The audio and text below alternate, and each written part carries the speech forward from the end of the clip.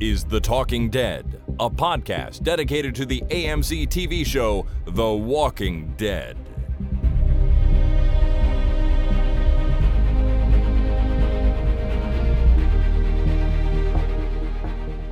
Hi everyone, my name is Chris. And my name is Jason. And this is The Talking Dead number 494, recorded on Monday, August the 24th, 2020. All right. All right. So, Jason, I sometimes ask you how you're doing at the beginning of these episodes, but I think this week I know how you're doing because you're on vacation this week. I am on vacation this week. I'm very excited about being on vacation this week. We're going away to a cottage for a few days in the morning, and we're coming back, and then my son is all done with his daycare, and he's staying home with us until he starts school in the fall. Right. And I don't know if they're screwing us over, but they're kind of delaying start of school. I don't know if your daughters are going through that. But the first week he goes for a day for orientation, and the second week he only goes for 2 days, and then he starts full time after that. So he's going to be home with us for a while, which is nice. So it feels good to have him home all the time again. Well, I know you guys struggled a lot while he was home when everything was totally shut down, right? But now that was sort of unannounced, or you weren't prepared for it, maybe, right? But maybe now you're prepared, so it's not as big a deal. Yeah, except that he's dropped his nap, so he's kind of cranky and ornery all afternoon. So now we got to deal with that while we're working. So this is gonna be fun. It's gonna be a fun couple of weeks. Oh, it'll be fine. It'll be fine. But no, my kids are involved in the delay of starting school as well. Only by a week, though, so they're pushing it back a week. I think they're using that time to finalize preparations for how much school's going to be different. To start this year with different class sizes and social distancing and everybody wearing masks and just differences to how it all works right now to try to get everybody back to school safely. So that's happening. School starting in the middle of September instead of right after Labor Day. This year. I think collectively as a society, our school boards all had a pucker moment of, oh shit, we need a little more time here. Let's delay it by a week. Yeah, pretty much. I mean, the school boards all figure out their own plan of attack for this, right? My kids are in the Toronto District School Board. Your son would be in a different one. Durham Region Catholic School Board. Catholic school board. Well, they all Catholic school, yeah. They all figure it out differently. So, what might be happening for him isn't necessarily happening for my girls, but it sounds like it's similar. But yeah, so that is the thing that is happening. But we still have a week or two of summer to wind down towards school here. But it's nice that you're off for a week and going away and out of town, getting up to a lake. Mm-hmm. Going to spend some time on a lake. It's going to be nice. It's going to be just down maybe a couple of kilometers away from an artillery range of some kind. We hear booming when we're up there. Ooh, fun. I think it might be either artillery or mechanized, tanks. Well, that sounds exciting. So, yeah, it's fun. And maybe a little scary. No, not scary. Those guys are professionals. They're fine. They know what they're doing. They're not going to shoot towards the town, right? I hope not. And hopefully they don't have that kind of range, even though they probably do. Rule number 1, guys, shoot away from the town. Yeah, you shoot safely down range. Sure. If I've learned anything from the military, it's always point your weapons down range. Right? Not towards the town. It's very important, very important. Yeah. All right, well, that's good. We may get away for the long weekend coming up for Labor Day too. We haven't really finalized any plans, but I would like to get out of the city, at least for a night or two, maybe get some lake time in. If we can, we'll see what happens. Cool. But I hope everyone out there, is staying healthy and still taking all the necessary precautions as schools start to reopen and things like that. Whatever is appropriate in your area to stay safe. Please, I hope you're doing it, and keep it going. Yeah. All right. Well, we are here this week to talk about 2 more episodes of The Twilight Zone, and I think without further ado, we should get into that. You are now traveling through a dimension of imagination. You just crossed over into the Twilight Zone. We're actually going to begin with a few emails from people that we received, Jason. And, they're mostly just follow-ups on some other stuff. So I'm going to start here with a message from Natalie in Detroit, Michigan. Natalie says, I just wanted to say that listening to you guys talk about the terrible Twilight Zone episode is so much more entertaining than the actual episode was. Thank you for all the laughs while I work. Yeah, and you can choose which terrible episode you're referring to. Well, I believe Natalie is referring to the Giant Squid episode, which was titled 8. 8, yeah. I personally don't think there has been another one that you could describe as terrible, but... that's a matter of opinion, I suppose. Ah, man, I just got the title. Squids have 8 legs. Now you just got the title? Apparently. I don't know whether I got it before and forgot it, but it just occurred to me. Oh, yeah, 8 legs. Got it. I got it. 8 tentacles, yeah. Yeah, okay, cool. Well, anyways, Natalie, thank you so much for listening. And that is the one episode of season 2 of The Twilight Zone that I've really disliked. So I'm glad you got some enjoyment out of our podcast about it, because there was not a lot to get out of the episode. Now, Tracy on our Facebook page wrote, I had a bad day and I put on your podcast. Just the comforting and familiar sounds of your voices going on about random things put me in a better mood. I've listened for years, so there was definitely a comfort there. However, someone does need to answer for the time I spent watching a Twilight Zone episode. Now, I don't know for sure that Tracy is referring to the same episode, number 8, but again, It's the only one I've thought was really bad, so I'm going to assume that's what she's talking about. And again, Tracy, I'm delighted to hear that you got some enjoyment out of listening to us when there was nothing to take from that episode of the show. Absolutely. And, to be honest, you don't have to watch the episodes. Right? You don't have to watch them. Just listen to how we talk about them. I have this very same comforting feeling every time a new Film Sack episode gets put into my queue for listening to. It makes me happy. It's usually on a Saturday, and I put it on, and I do dishes or do whatever. I enjoy listening to them, and I rarely watch the movies now. Right. Like, especially, I've seen a lot of them I've seen before, but it's absolutely not a prerequisite for listening to that podcast. So you don't have to watch them, right? We'd appreciate it if you watched, The Walking Dead, because this is a podcast about the TV show The Walking Dead. I mean, once in a while. Once in a while, at least. Yeah. But you don't have to. Like, we do a recap, right? Yeah, that's true. It's more than you get from watching Film Sack. They don't do a recap. They just start talking about it. Sure. No, I guess you don't have to watch the Twilight Zones. I think it certainly helps. But if you have no interest in watching that show and you listen to us anyways, hopefully you get a good feel for what the episode was like anyways. And if you wanted to go back and check it out, you could. But, I also appreciate the people that watch along with us and try to experiencing the show the way we do a little bit. Yeah. And to be honest, I barely watch these episodes of The Twilight Zone. I've missed movies in the past that we talked about, The Accidental Husband, which is now permanently written on my DNA. And there's going to be a time where I don't get a chance to watch The Walking Dead before we actually start the recap. It hasn't happened yet. It's been close a couple of times, but it's going to happen, right? Do you really think that's going to happen? Well, to be honest, I think we'd probably delay the podcast until I had a chance to watch it. I think I Chances are, hey, Chris, I didn't get a chance to watch the episode this week. Can we delay by 44 and a half minutes? And then I'll watch the episode and then we'll start. I mean, you might be a little pissed, but probably that's what would happen. I think it would be better if we did that than try to do it having you not seen it. Yeah. Yeah. I could fake it, right? I could probably fake it. Well, if there's one thing I know about you, it's you're good at bullshitting. So, maybe I'll try and let you know after. And let me know after. All right. One more email here. This is Miles in Texas, and he calls us out here. He says, I have listened to y'all from day one. Never before have I been so compelled to write you. You have made a grievous error. You both did it, and neither one caught it.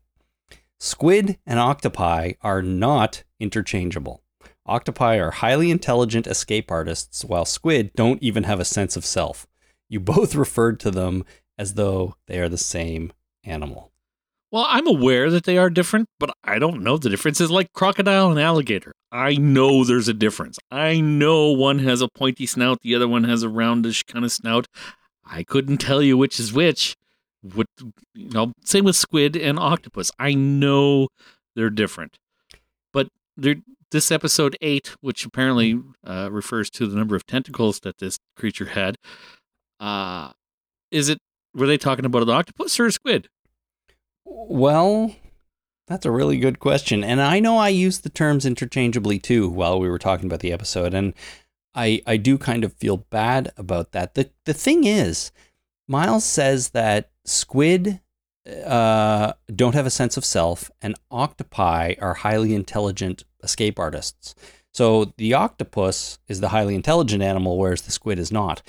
And I've always sort of thought as the giant squid as the intelligent version of that animal, which is not the same animal. But so I'm confused now as to what I believe. I don't know which one I think is cool. Yeah, I think yeah, it's a fair point, really. Yeah. Like, we don't know what we're talking about, and that's plain. That's pretty clear at this point. Yeah. If you haven't figured that out by now, you're not paying attention. But anyways, I do know the difference between a turtle and a tortoise. Oh yeah? What is it? Well, I guess I opened up my goddamn mouth, so I might as well speak, right? A turtle walks on land and a tortoise is in the sea? Or is it the other way around? Shit, man. Apparently you don't know the difference. So now we need someone to clarify the difference between a turtle and a tortoise, a squid and an octopus, and probably a few other things. All right. Turtles are reptiles that live on land, and they got feet. And tortoises have more rounded and dome shells. Oh, no. Yeah, okay. Turtles are adapted for a life spent on water. I had it backwards. Okay. All right. Or as my high school physics teacher would call it, the tortoise in the hair. Of course. Would always refer to it as a tortoise. That guy was a dick. Or a bit of a misinformed teacher. No, he was British. Nah. But that doesn't mean that, and he pronounced it tortoise, and it might be completely normal for him to pronounce it that way. On a side note, that guy was a dick. Okay, fair enough. Well, because of that. Miles, Tracy, and Natalie, who wrote in, are definitely not dicks, and I appreciate all of their messages. So thank you to all three of you for writing in. Okay, let's talk about the episodes here. The first one we're going to discuss is The Twilight Zone Season 2, Episode number 7. It is called A Human Face. It stars Christopher Maloney, Jenna Elfman, and Tavi Gevinson, maybe Jevinson. But Jenna Elfman, of course, you will remember as June on Fear the Walking Dead. And as Dharma from Dharma and Greg. Also that, but another Walking Dead connection. It seems like a lot of these Twilight Zones have those connections. IMDb describes this episode in this way. A grieving couple are led to second guess what's worth leaving behind when an otherworldly encounter interrupts their move. And Mr. Jordan Peele, our narrator, had this to say to kick off the episode. When they come, what form will they choose? And if they present us with the right one, will we let them in, welcome them with open arms? Robert and Barbara are about to find out that it may not even matter what's inside, as long as it arrives in the right package. Open the doors. We've just received a delivery from the Twilight Zone. A delivery from the Twilight Zone. So this episode is about a couple, Robert and Barbara. They're packing up their house to move away, and there is some kind of cosmic event that takes place, after which they start hearing noises in their basement. So they go to investigate. They find this kind of horrific, creepy-looking alien creature, and it slowly takes the form of their daughter, whom they lost to suicide at some point. And from there, they basically struggle with the idea of whether it's her or not and what its intentions are. So, this Jason, was a silly episode. So, Jason, it's a silly episode. What else do you have to say about it? Well, okay, so you go to a flash of light, And a Yes. noise in the basement. Yes. Okay, so let's go investigate what's going on in the basement. And then you see this kind of half-present, shimmering, monstrous creature eating a table, right? Yeah. And then all of a sudden, did you see the face? Like the first time you saw the creature, did you see the face come out in the creature? Yeah, the daughter's face kind of, I mean, I guess we don't really know it's the daughter at that point, but we see a human-looking face kind of appear in the creature, yep. So at that point, I'm thinking, okay, so it's going to be their daughter, right?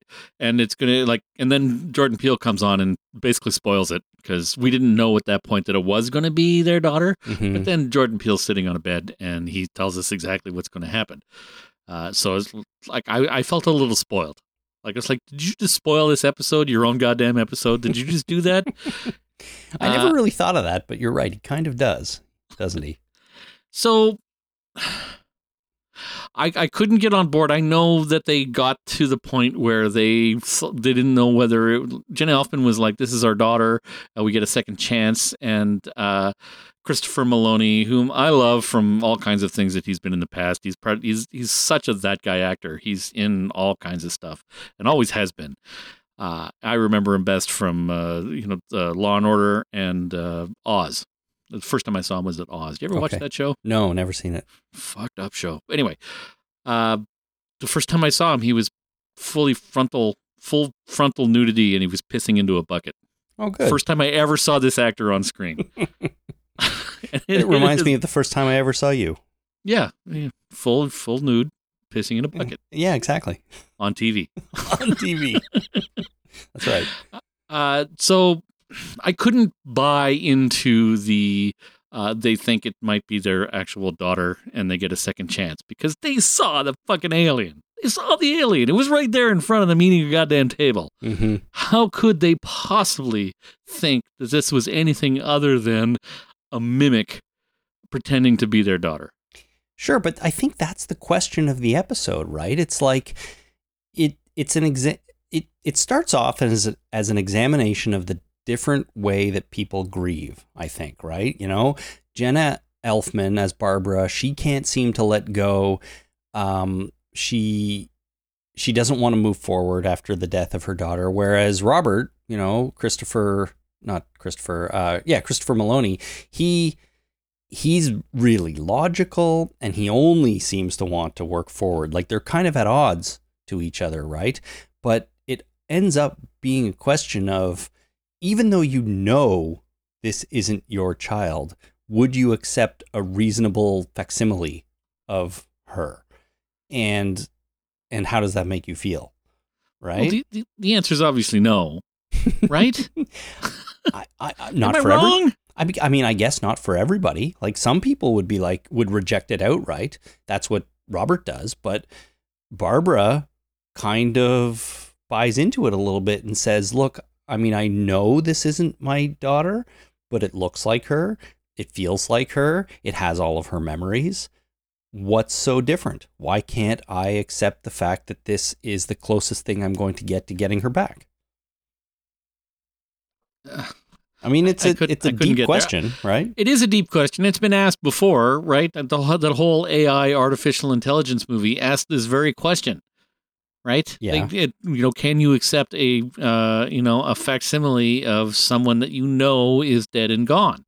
In that case, it was that what's his name? That creepy kid that turned out to be a creepy adult. But that's just my own opinion. I'm sure he's a perfectly nice guy. I'm sure. So that question for me has been asked and answered. I know that there's no way I could possibly accept a facsimile as the actual, like I could not transfer my feelings from the actual person to someone I know is not that person. I can't transfer. I might have new feelings about this new person that looks exactly like the person that I lost, but I can't just transfer my feelings saying, fuck, I get another chance here. No, that's complete horseshit. Yeah, and I understand that. And I think most people would feel that way, probably. I would tend to agree to you if you know deep down that it's not the person. You know it's not the person. Like, for example, if you see them chewing on a table in the basement as an alien semi-transparent creature after a cosmic event. Right, exactly. It's pretty clear that this isn't the person that you used to have in your life, right? Yeah, No. and then Robert Peel sitting on your bed telling you it's not your daughter. Not Robert. Yeah, but Jordan Peele. But Jordan Peele, sorry. yeah, no, I get that, and I agree with that 100%. But I still think it's kind of an interesting concept to explore, right? How close can something be to being that thing without actually being it before you accept it as truth, right? And I guess it's been explored a million times before, but I do think it's an interesting concept, and interesting, and also like kind of scary, because if you transfer this to real life, for example, if this kind of thing happened to you in your actual existence, I mean, most people would freak the shit out, probably, right? Yeah, I would freak out. I would be like, "Whoa, we're being invaded by aliens." And then she comes. The best part of this episode was when she admits that she's a biological drone. That's not the right word. And that whole conversation that she has in the hallway about exactly what she is and what she's doing, I thought was really cool. Yeah. So that's what this episode ends up being, right? It's not. I mean, Robert and Barbara experience this event one way, and they have to reckon with it being, their daughter, or almost their daughter. But what the episode really is about an alien invasion, because these aliens have come down, and what they're doing is they're taking the form of lost loved ones of these people, which is enough to get the people on Earth to essentially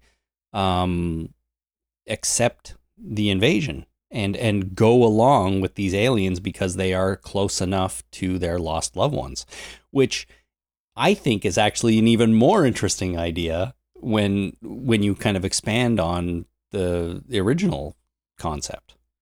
Yeah, no, I think that is an interesting idea, and that does need to be explored. I think they needed more time. This episode was not long enough to have all of these pieces put in to an order, the wrong order, but I'll get to that, to be put in.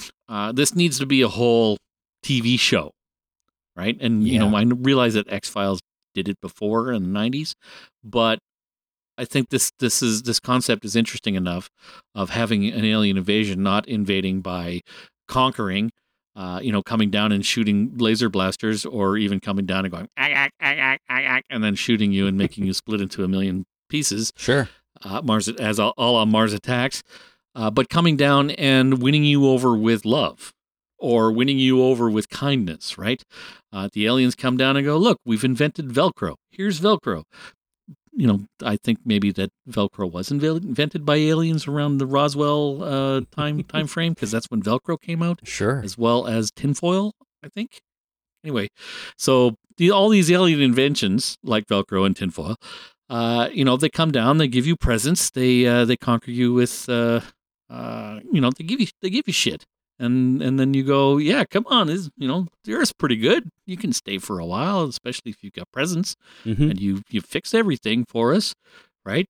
You make political strife a thing of the past, and you fix the environment, and so what if you get rid of the letter Q, right? We never really used it anyway, right? We got KW. You don't need a Q. So coming down and invading and then getting rid of the letter Q is a pretty powerful statement. Right? Just all of a sudden everybody remembers the letter Q, but it just doesn't exist anymore, nor has it ever existed. Right? That's a pretty powerful statement. It really is. So that's a short story by Larry Niven. Oh, I forget who wrote it, but it was called Just Another Perfect Day in Paradise. Great short story. Aliens invaded. They got rid of the letter Q in Ecuador. Everybody remembers these things, but they're gone. Interesting. Can't find it on a map. Can't find the letter Q anymore. Anyway, I think that's a very interesting idea and needs to be explored. But this whole, oh shit, that's our dead daughter, we should love her thing is a little hard to buy. Well, I do agree with you that that this would actually make a better, like, complete series than it does a single episode of The Twilight Zone. Although I did like it, because this episode relied heavily on just exposition. You know, that scene in the hallway where the daughter/alien is explaining to them exactly what's going on. I'm like, that's all great and all, but how much more amazing would it have been if this had played out over a longer period, maybe multiple episodes, and they showed us what the aliens were doing rather than just having her stand there and tell us, because she says, I'm a biological pacification drone, which by itself is a fascinating concept, right? She's sent down to Earth, and they assume the form of people's loved ones, and they convince humans to accept the invasion. They're appealing to human emotion, and I think that's amazing. But it all happens so quickly that you almost don't even have time to really process it, and the episode's over. So if they'd stretched this out into a 4-part miniseries, maybe an 8 or 10 episode like full show, it could have been even better, I think. I think so too. I think that it very much needed more time, especially for the dots they needed to connect. I think that might be true of a lot of Twilight Zone episodes. The dots they need to connect, they have to connect in a hurry, right? Yeah. And sometimes it feels rushed. Sometimes it doesn't. Like it's concise enough that it doesn't necessarily feel rushed. But in other times, like this one, it definitely felt rushed, and it needs a little bit more breathing room. Yeah. This one especially, I think. Other than that. Sorry, just a quick correction. It's called Just Another Perfect Day by John Varley. And if you do a search for it, you can read it online. A fantastic short story. Ah, cool. Very cool. Everybody check that out. I was going to say, there's a couple of, just a couple other points about this episode in general. I thought the scene in the basement where the alien first starts taking the appearance of the daughter, I thought was genuinely creepy.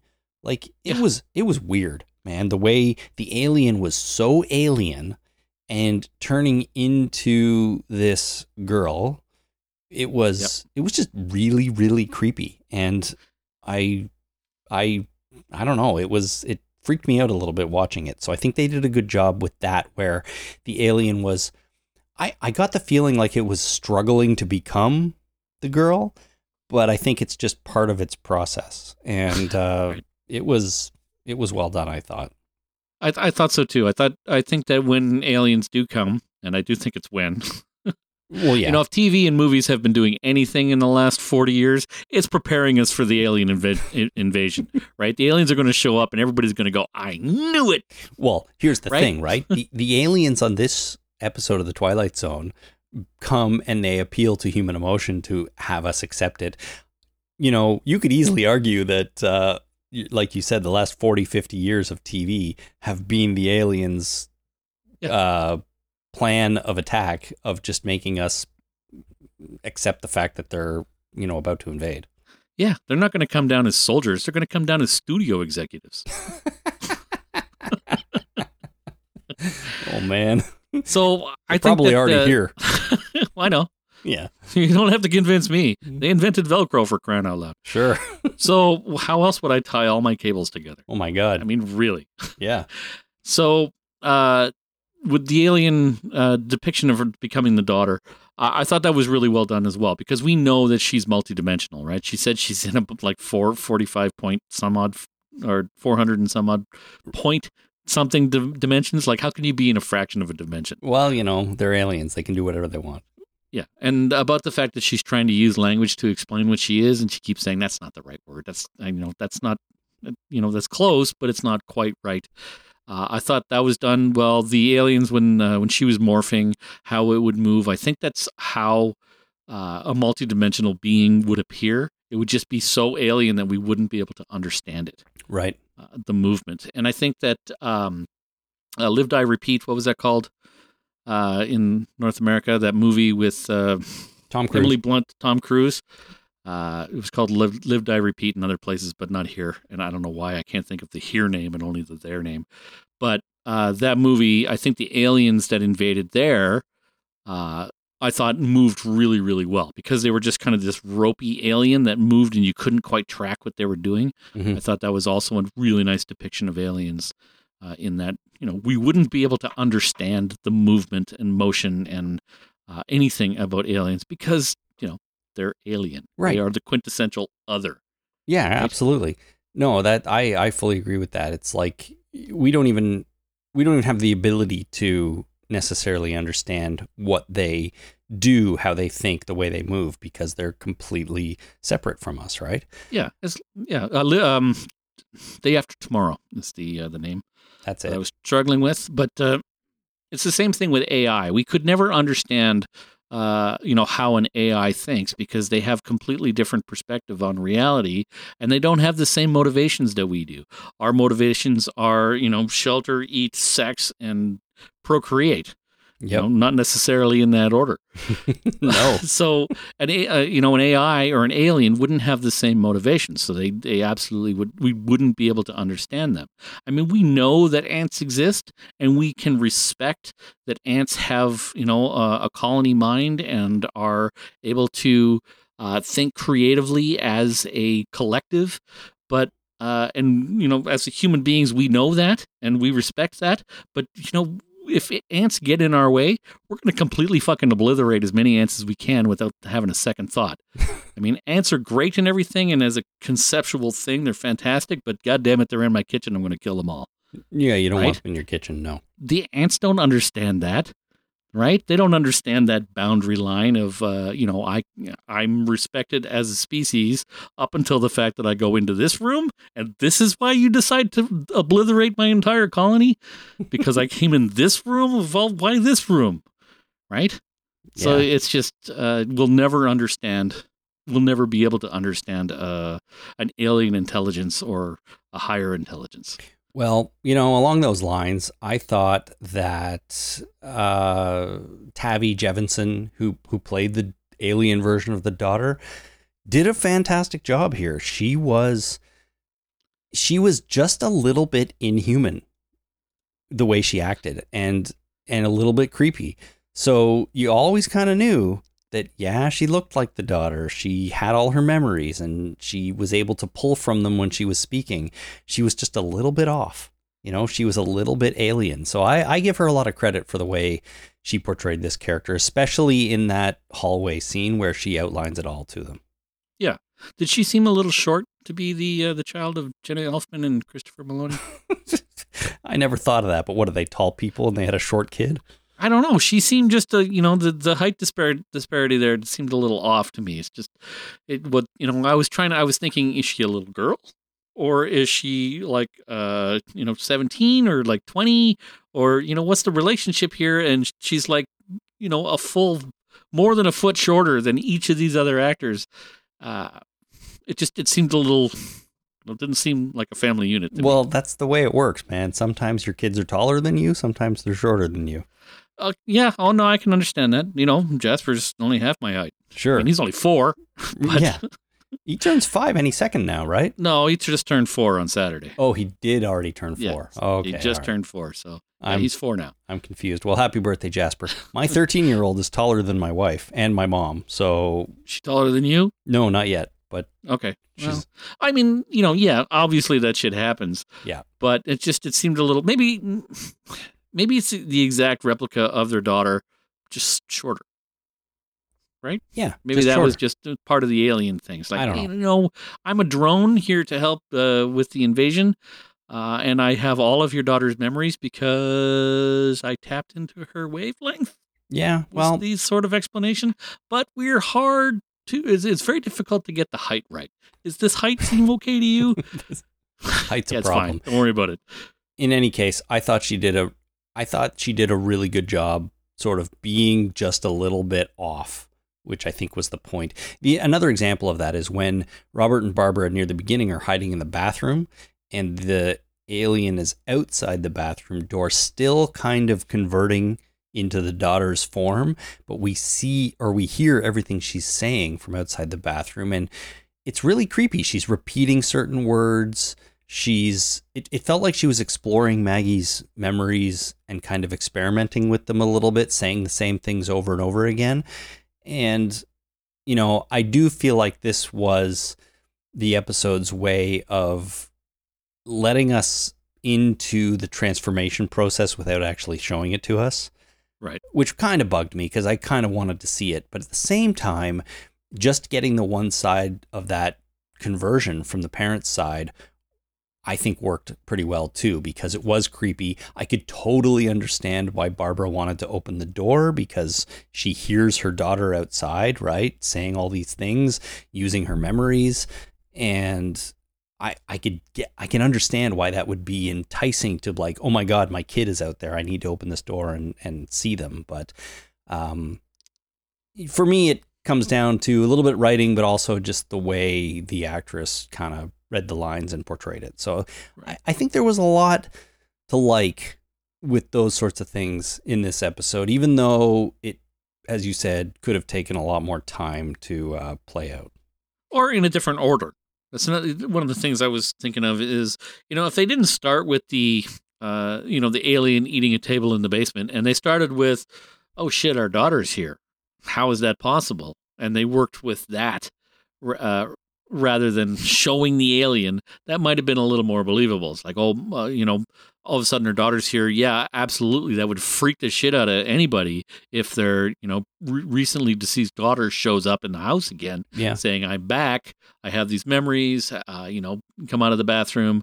I need your help. I'm scared. I don't know what's going on. To me, that would be much more of a compelling storyline. And then going to, and then having the confrontation in the hallway. It's like, what are you? You can't be our daughter. Well, I'm an invasion drone. I have your daughter's memories because I tapped into her psychic wavelength. I think that might have been a more interesting story for me to tell. Like, skip the whole transformation into the daughter thing and just go for the alien is the daughter and dealing with that shit. That's a really interesting point, actually. Just do it the other way around. And it might have been more fascinating. So I didn't think of that, but now that you say it, I think that might have worked a little bit better. That's pretty cool. Finally, though, the fact that this episode kind of is trying to tell us that humanity's weakness is love in a way, it's both uplifting and kind of terribly bleak all at the same time. It is. I mean, obviously aliens are going to use whatever our attributes are against us. And one of the attributes we have is we tend to love people that are close to us. Mm-hmm. So they're going to use that against us. Yeah. So just keep that in mind, everybody. When the aliens come, they're manipulating you based on your love for your family members and friends. Yeah. So do serial killers. Oh, great. Right? Yeah. Serial, and it look at the Green Mile, right? We have the bad guy in the Green Mile. He killed them with their love. There was just two girls that he murdered, and he said, if you don't be quiet, I'm going to kill your sister, kind of thing. And it's like they used their own love for each other, the two girls, against them in order to, manipulate them and to, that's the kind of thing that serial killers do. Or in that case, a Stephen King depiction of a serial killer, what they did. Yeah.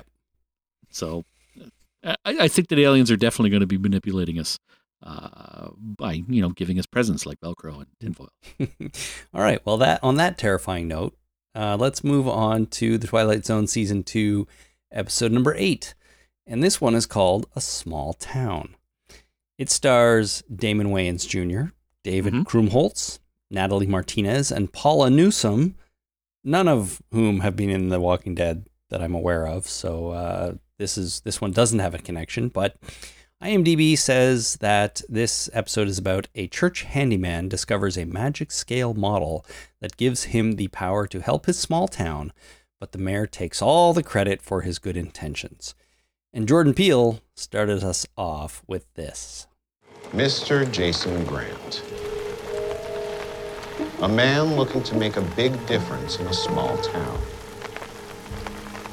But being the change you wish to see in the world is a lot more complicated when you've got that whole world in your hands. It's all a matter of perspective here in the Twilight Zone. That's right. So Jason, in the episode, is a man who was married to the town mayor, unfortunately, she was killed in a car accident. And since then, he's been living in a church attic. One day, he finds a model of the town that he can use to control the entire place. So basically, anything he does to the model happens in real life out on the street, right outside the window. The town is kind of run down. The current mayor has not been running it to his satisfaction, so he tries to fix it, and he tries to use his powers for good, but things don't really go as planned. Was it obvious to you that this was an allegory for God? Well, yeah, I mean, that's kind of the idea here. It's godlike powers, and it's a little Spider-Man-y too, with enormous great power comes great responsibility, right? Yeah, with a functioning diorama comes great, responsibility. Exactly. And if you can't keep it together, it's not going to work out for you. And that's true for if you just simply find a train set in your grandpa's attic. Right? If you find a train set in your grandpa's attic, treat it well. Don't just throw it in the garbage. Well, I 100% agree with that, because that thing is probably 60 years old and has hours and hours and hours of work and care put into it. So don't just throw it out. Yeah. But I mean, Jason Grant was God. He's living in the attic of a church, for crying out loud. Yep. We have the new mayor, David Krumholtz, or whatever his name is from various shows. He's the devil, right? He lives amongst the people, and he takes credit for things, and he wants the adoration, even though it's undeserved. And we have Jason Grant's the wife who passed away in a car accident, which I assume is the Holy Spirit. I'm not really sure what the Holy Spirit is, and then we have the kid of the woman who owns the diner, which obviously is Jesus, because he's down amongst the people, he's drawing things, and everybody's attributing those drawings for what's actually happening in the world. So it's not necessarily God there, but anyway, so I got the Holy Trinity, I got the devil, we have the townspeople, we have God in this tower who's separate from all of the humanity going around, and he can see it from on high, and he makes little changes, but he fucks shit up all the time. It's like, damn it, I didn't mean to put that giant chicken wing in there. That's probably a bad idea. I should take the giant chicken wing, and you put down a big spider monster, and it terrifies people, and you're like, yeah, that probably isn't a great idea. I should pull that out of there. So you take the giant spider monster away. So this all to me just seemed a little too, a little too on the nose. Well, I can see that for sure. I don't think when he put the tarantula on, he ever intended to leave it there to actually kill the mayor. So he puts it there so he can frighten the mayor, basically, because at that point he's pissed off because the mayor is taking all the credit and doing nothing. So he wants to frighten him. So I think his intention was just to do that and then pull the spider off at the last second like he does. Does that make him a bigger asshole or lesser of an asshole? I don't know. That's the thing. I'm not sure. I mean, I kind of think this is, in some ways, sort of the simplest, quote unquote, Twilight Zone episode of the whole season, where it's really just about that. It's about a guy who has the power to do all these things. And the question is, should he be doing that? Or, given that power, is there any possibility that he won't become corrupt with that power? Right. And at the very least, don't start doing shit without some kind of knowledge of electrical engineering, because you're going to mess the thing up, right? Yeah. Too many light bulbs on the sign apparently blows the whole goddamn transformer for the region, and you're out for weeks. I mean, that's classic God. You know what? That sort of bothered me a little bit too, to be honest with you. So he builds this sign. It's a light up sign. It's attracting people from the highway into the town, which is supposed to be good for the town because it brings everybody in. It brings business. It brings tourism, stuff like that, right? But then he adds more lights, right? Yeah, he adds more lights to the sign, and it blows the transformer. And now they're apparently have no power for weeks at a time. I was sort of like, yeah, okay, the diorama of the town has power. We know that. and that's why the sign can have power. But then suddenly his sign is blowing a transformer somewhere else that's not part of the diorama. It felt a little bit too convenient for me to put him in a bad situation that he can't get out of. Right, a little too plot devicey. Little, if you're gonna set up the rules of the show, you got to live by the rules of the show, right? Right. But the power from the diorama came from the clockwork mechanism within the diorama. You had to turn the key, right? Which means the diorama has its own internal power. You only did that once. Apparently, that's what you do as God. You go crank, crank, crank, crank, crank, crank, crank, and then the whole goddamn universe runs forever, right? That's how it works, isn't it? I'm pretty sure. Yeah. So, I didn't think about that. That broke the rules, and I'm usually pretty on the ball with those breaking of the rules, the internal consistency rules. You are. I missed that one, so good for you. Thank you for that. Well, there you go. So, I don't know, but at the end of the day, it was about, can someone have this kind of power without it going all belly up, or maybe too, it was kind of like, can a person do good things continually without being recognized for them? Because everybody in the town starts attributing all the good things that are happening, like all the garbage being cleaned up and the potholes being filled and, whatever else he does, they're attributing it to the mayor. And the mayor is kind of taking credit for it, until the end. And that ultimately pisses Jason off. And I don't even know where it sort of nets out, really, right? Because eventually he has to admit that he's the one doing it, but he's also done some bad things too, like dropping a meteor on the mayor's car and the tarantula and stuff like that. Incidentally, the tarantula, I had to look it up because that spider really looked like it had 10 legs, but it has 8 plus 2 feelers at the front. Yeah, they got little feeler things. Right. I was confused by that, but anyways. And that's kind of the extent of this episode, to be honest with you, right? It's this guy doing these things for the town, and they're supposed to be all these great things and making the town a better place and fixing all its problems. And did he really fix anything? At least in the short term, not really. Yeah, he made a couple of people happy, and he painted the diner with nail polish. I mean, those are good things, right? I guess, yeah, for now. But those are the simple things. Yeah, but then he dropped a meteor on this guy's car, and the meteor came from, I assume, space, and it looked like it was going pretty fast by the flames coming out of it, hurtling towards the earth. And all it wrecked was the car. Wouldn't there be like a big goddamn crater? There'd be a huge crater, yeah. Anyway, but whatever. It's just a diorama. Signs come from out of nowhere, and this tarantula comes down on the giant chicken wing bone, which I thought was a nice touch. That was a nice thing to give to a dog. That dog would freak out. It's like, oh my God, look at the size of that thing. Oh, that's awesome. That dog would be eating, even though there was barely any meat left on it, that dog would lick that thing to death. Yeah. There was enough meat. I mean, sure. Chicken wing, real size with that amount of meat is it worth it? Is it not worth it? It's a lot of gristle in there, but there's some flavor and stuff. It'd be kind of it'd be iffy. I'm just saying it's iffy. But you blow that up for 50 times larger, there's like 60 pounds of meat on there. For a dog, go crazy, man. Yeah, that dog would eat and then barf. And then eat some more, and then barf, and then eat the barf, because dogs are stupid.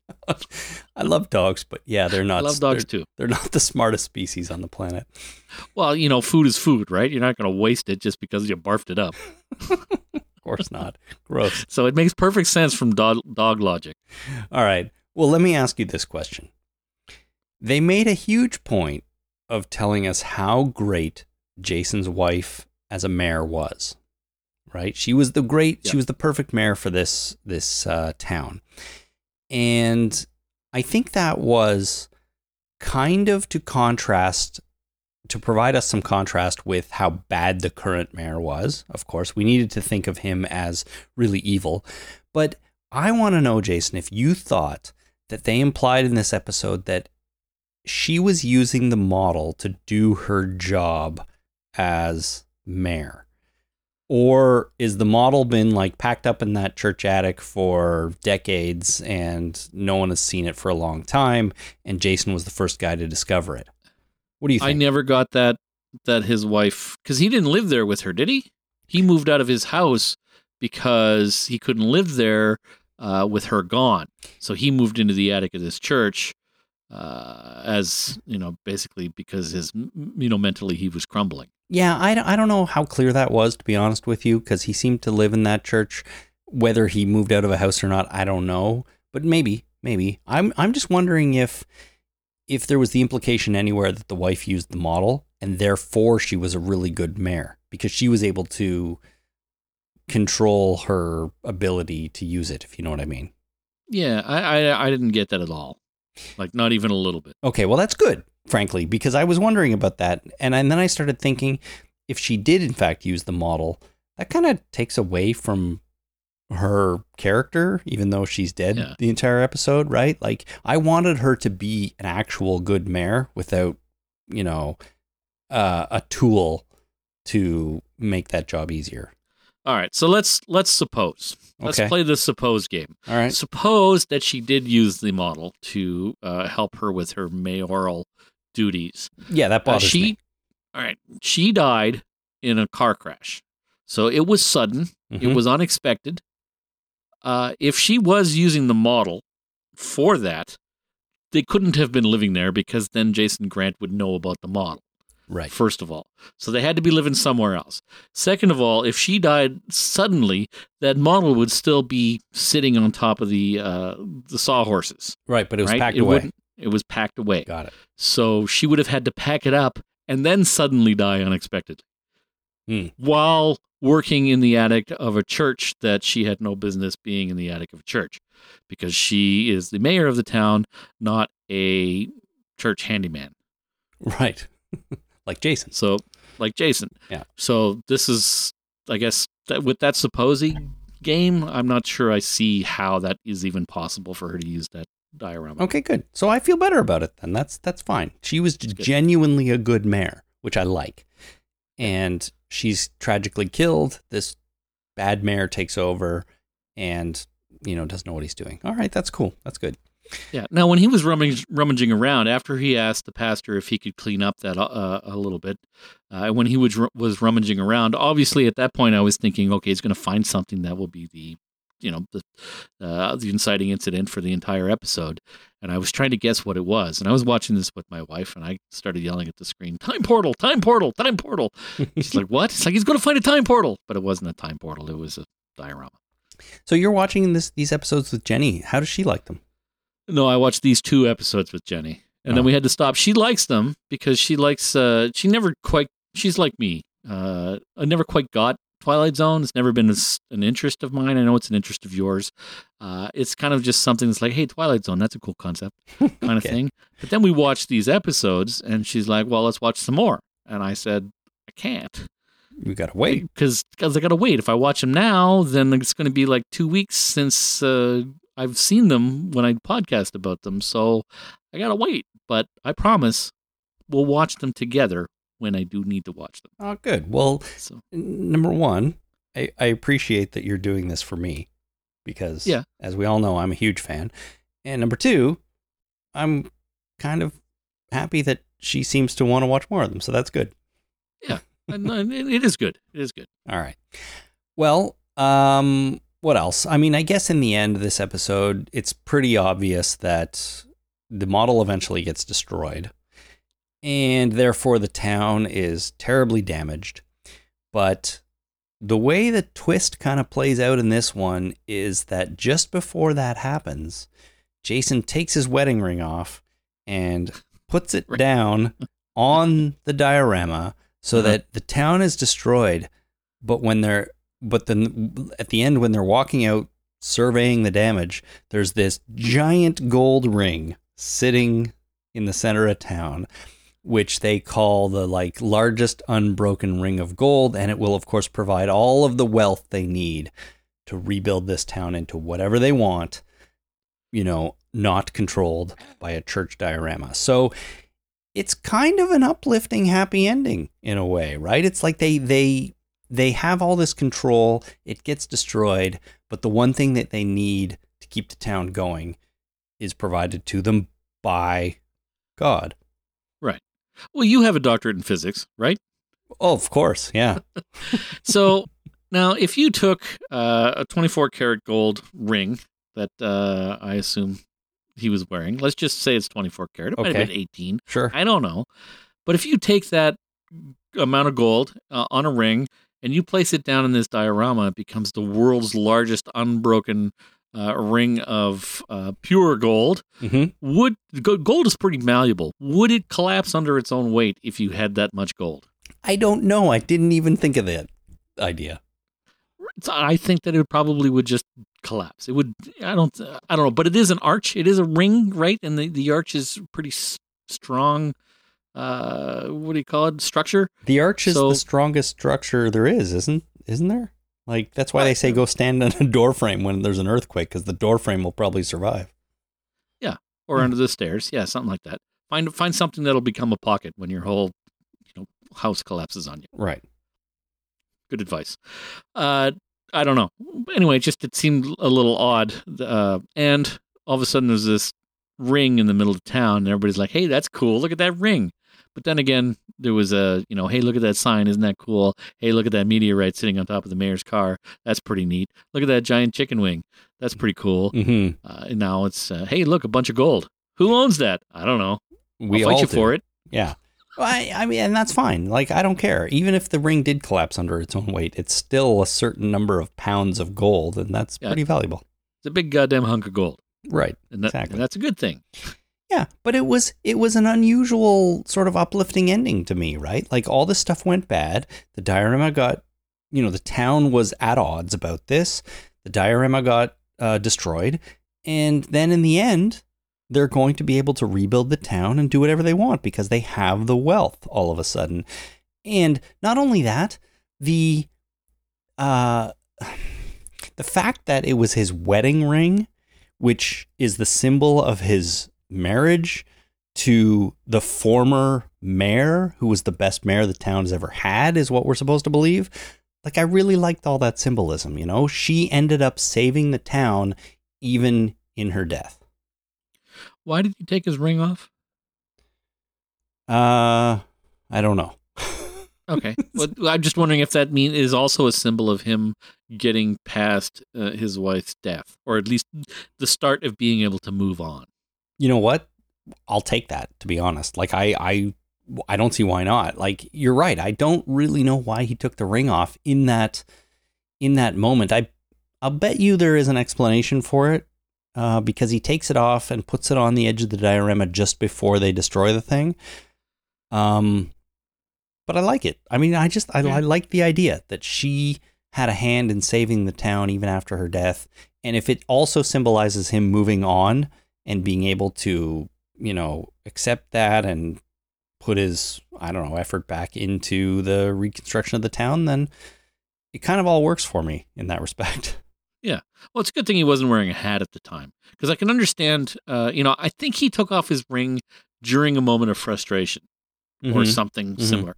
So if he was wearing a hat, I can understand the mentality to, be frustrated and take your hat off and throw it on the ground.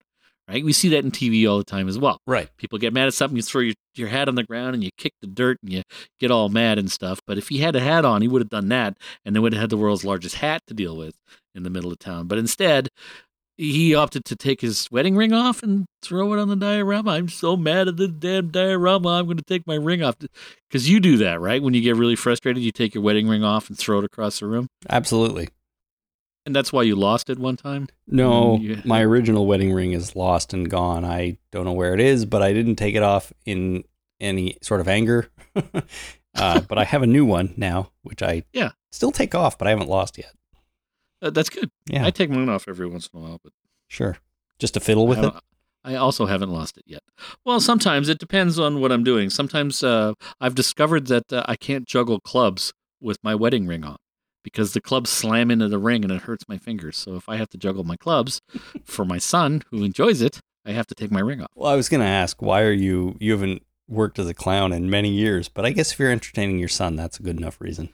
Well, he loves the clubs. He loves them. I have to take them away from him because they become swords. Actually, mostly they're either swords or fire hoses that he has to extinguish fires. And there's 3 of us in the family, and there's 3 clubs, and everybody gets a club, and they all have to play fireman. It becomes a whole thing. So he gets to play with them for a little while, but eventually we have to take him away. Okay, well, I'm not going to lie. That sounds kind of fun. It is fun. Yeah. Until he starts hitting the TV with them. Are you putting out a fire? Whack, whack, whack, whack. Are you going to teach him to juggle? I'm trying. He's got his own klutz juggling bags, juggling bean bags. I want to teach him to learn how to juggle, because one of my first times I ever really encountered a juggler that I looked at or I saw on TV and I went, wow, that's amazing, was actually on a show called That's Incredible. I don't know if you remember that show from the 80s. It sounds familiar. Anyway, on That's Incredible, there was a 6-year-old that was juggling like 8 balls. And I thought that was incredible. So, he's got a couple of years. I'm going to teach him how to juggle. Nice. And play the drums, because they have 6-year-old drummers that are awesome too. So he's got a lot of things to do to make his dad happy. He sure does. But someday he'll be on a variety talent show juggling, playing the drums, and you'll be the proudest father of all time. I will. All right. It's true. Well, there you go, everybody. That is the Twilight Zone season 2, episodes 7 and 8. I think both of them were okay, but I also think that the Twilight Zone is lulling a little bit in the middle here, where it started season 2 really strong. So we have 2 more to do, and I hope that they're both really awesome and they finish the season really on a high. We'll have to see. So far, and like I said, Twilight Zone has not been a big part of my life, and it's not something I'm really interested in. It's more watching them because you told me to. Yeah. And I appreciate that, man. Yeah, that's no problem. It's my pleasure. Good. To do what I'm told. But the show is inconsistent. Yeah. Okay. Has it always been like that? I guess we talked about this briefly last week, is that some shows are stellar, some episodes are stellar, other ones are kind of ho-hum. And, the stellar ones are good, but the ho-hum ones are also good. So I guess it's overall okay. It seems a little inconsistent. I can understand that. These ones, the last few, have not been as great as some of the other ones, I think. And I do think this season has started stronger and is, taking a little dip here in the middle, but we've got 2 more, so maybe they'll finish really strong. We'll have to see. Cool. I don't know. All right, before we wrap up here for the day, Jason, I need to send out a thank you to a new listener, or a listener who has recently become a new patron on Patreon. Nice. And that is Wes M., who, became a new patron at a very generous level. And he wrote a note. He said, "Superb. Love your guys' thoughts on The Walking Dead and the myriad of other tangents you go on. Looking forward to the next episode dropping as always." So thank you very much, Wes M., for becoming a new patron. We very much appreciate it.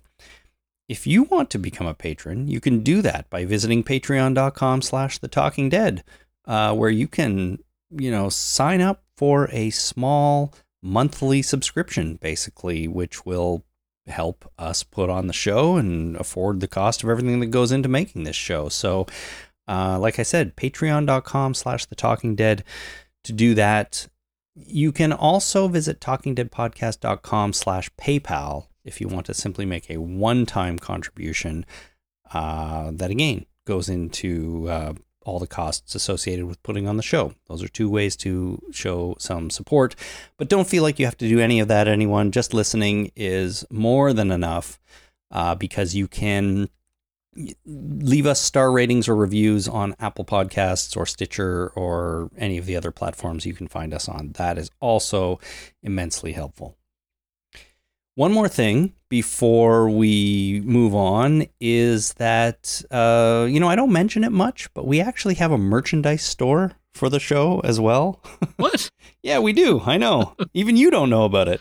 I do. I was kidding. Well, it's tpublic.com. And if you visit tpublic.com/stores/thetalkingdead, you can purchase shirts, hoodies, stickers, like coffee mugs, phone cases, pillows, tote bags, and yes, even masks with our logo on it. And Nice. And not just our logo, but also a bunch of other graphics that I have decided that I like and have put into our store. So Perfect. It's all there. It's tpublic.com/stores/The Talking Dead. So you can go check that out if you want. The reason I'm bringing it up today is that they are going to be doing a sale this week. So you can get a deal on a shirt or a sticker with our logo on it. The sale is on from the 26th to the 28th of August. That's Wednesday to Friday this week. For once, they're having a sale that corresponds to the recording of one of our episodes, which is nice. So hopefully it hasn't passed already, but if you listen to this in time, the 26th, Wednesday, to the 28th, which is a Friday of August, you can get t-shirts for $13 or everything else for up to 35% off. So it's a pretty good deal if you've ever wanted a shirt or a hoodie with our logo on it. And if I do say so myself, it's a pretty cool logo. Now's your chance. You can get a good deal, and it helps us out a little bit. Awesome. Pillows, though, really? Yeah, it's a pillow case. So you that provide. Doesn't seem weird to you? Well, I have one. I ordered one. Oh, okay. Yeah. It's you provide your own pillow, but you can get our logo on the pillowcase. It's kind of fun. You can sleep or just sit around watching TV with your head on a Talking Dead podcast pillow. It's awesome, man. Yeah, give it to your dog. Have your dog sit on it. Dogs love pillows. Fine. That's fine too. Totally. It's up to you what you want to do with it. If you want to walk into Walmart or Costco wearing a mask because of COVID-19, you can now do that with our logo on the mask, which I think is pretty cool. I guarantee you someone's going to say, that's a cool mask. Where can I get one? And then you can tell them to check us out. I mean, or you could buy something like a T-shirt or a pillowcase or something, and you could, when you get it, you could burn it in effigy. Right? If you really dislike the podcast and you dislike something we've said, like if we fucked up, confusing turtles with tortoises or squids with octopuses, octopi, something like that. Octopussy's a name of a movie. If we fucked up something like that and you really, really, really are mad, buy a T-shirt and burn it. I mean, I'm not going to say that's the best idea, but yeah, whatever you want to do. Why not? I mean, it's your T-shirt at that point. You can do whatever you want with it, right? Do whatever you want with it. Exactly. Yeah. So that's TeePublic. TeePublic. You can either search for us or the link is TeePublic, TEE public.com/stores/The Talking Dead. Check that out. Or if you confuse a spider with something that has 10 legs. What has 10 legs, Chris? Nothing. Anything? Nothing, Jason. Nothing. Spiders have centipedes have dozens of legs, I think. Yeah, they got more legs. Fucking centipedes. I hate them. Yeah, they're pretty crazy. They're gross and scary, and I don't like them at all. All right. Thank you, everyone. That is the way you can help support the show. Next time on the Talking Dead podcast, we are going to be discussing episode 9 and 10 of season 2 of The Twilight Zone. Episode 9 is called Try. Episode 10 is called You Might Also Like. So look forward to that. And I want to mention that after that, the next episode of this podcast, we're going to be covering a movie, but it's at the recommendation of a listener. This comes from Jens, who is in the south of Sweden, and he says, the subject of his email was movie to watch. And he says, I just watched a Canadian zombie movie from 2019 called Blood Quantum, starring native Canadian actors. It's well worth a watch. So Jason, I went and looked this up, and I decided that it would be a fun thing to cover for various reasons. 1, it's sort of a Canadian movie. 2, it's a Canadian zombie movie. 3, it has native Canadian actors in it. And I think it would just be fun because one of those actors is Michael Greyeyes, who you may remember as, his name was Kalataka Walker on Fear the Walking Dead. He was the guy in the ranch on that show. So yeah. They called him Taka Walker. So Michael Greyeyes is in this movie too. So there's a Walking Dead connection, and I'm curious to watch it. Now, if you want to check that out, that's going to be, a couple of weeks from now at least, but that gives you some time to watch it. It's called Blood Quantum. It is streaming on Shudder. So if you are a Shudder subscriber, you can get it there.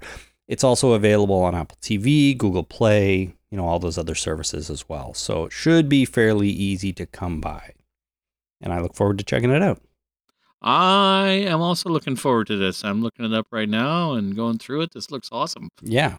So thank you, Jens. I believe that's how you pronounce the name. Thank you for that recommendation. And just incidentally, Jens, you're from the south of Sweden. My cousin, her name is Leanne. She lives in Helsingborg, Sweden. So just say hi if you happen to see her. Yeah, because they all know each other. Of course they do. Yeah, just like all Canadians know each other, right? Yeah, that's right. Yeah. Yeah. I'm actually looking through the cast to see if I know anybody. I've known a few actors that are, Canadian famous. Uh-huh. And Canadian famous means, hey, aren't you, what's his name?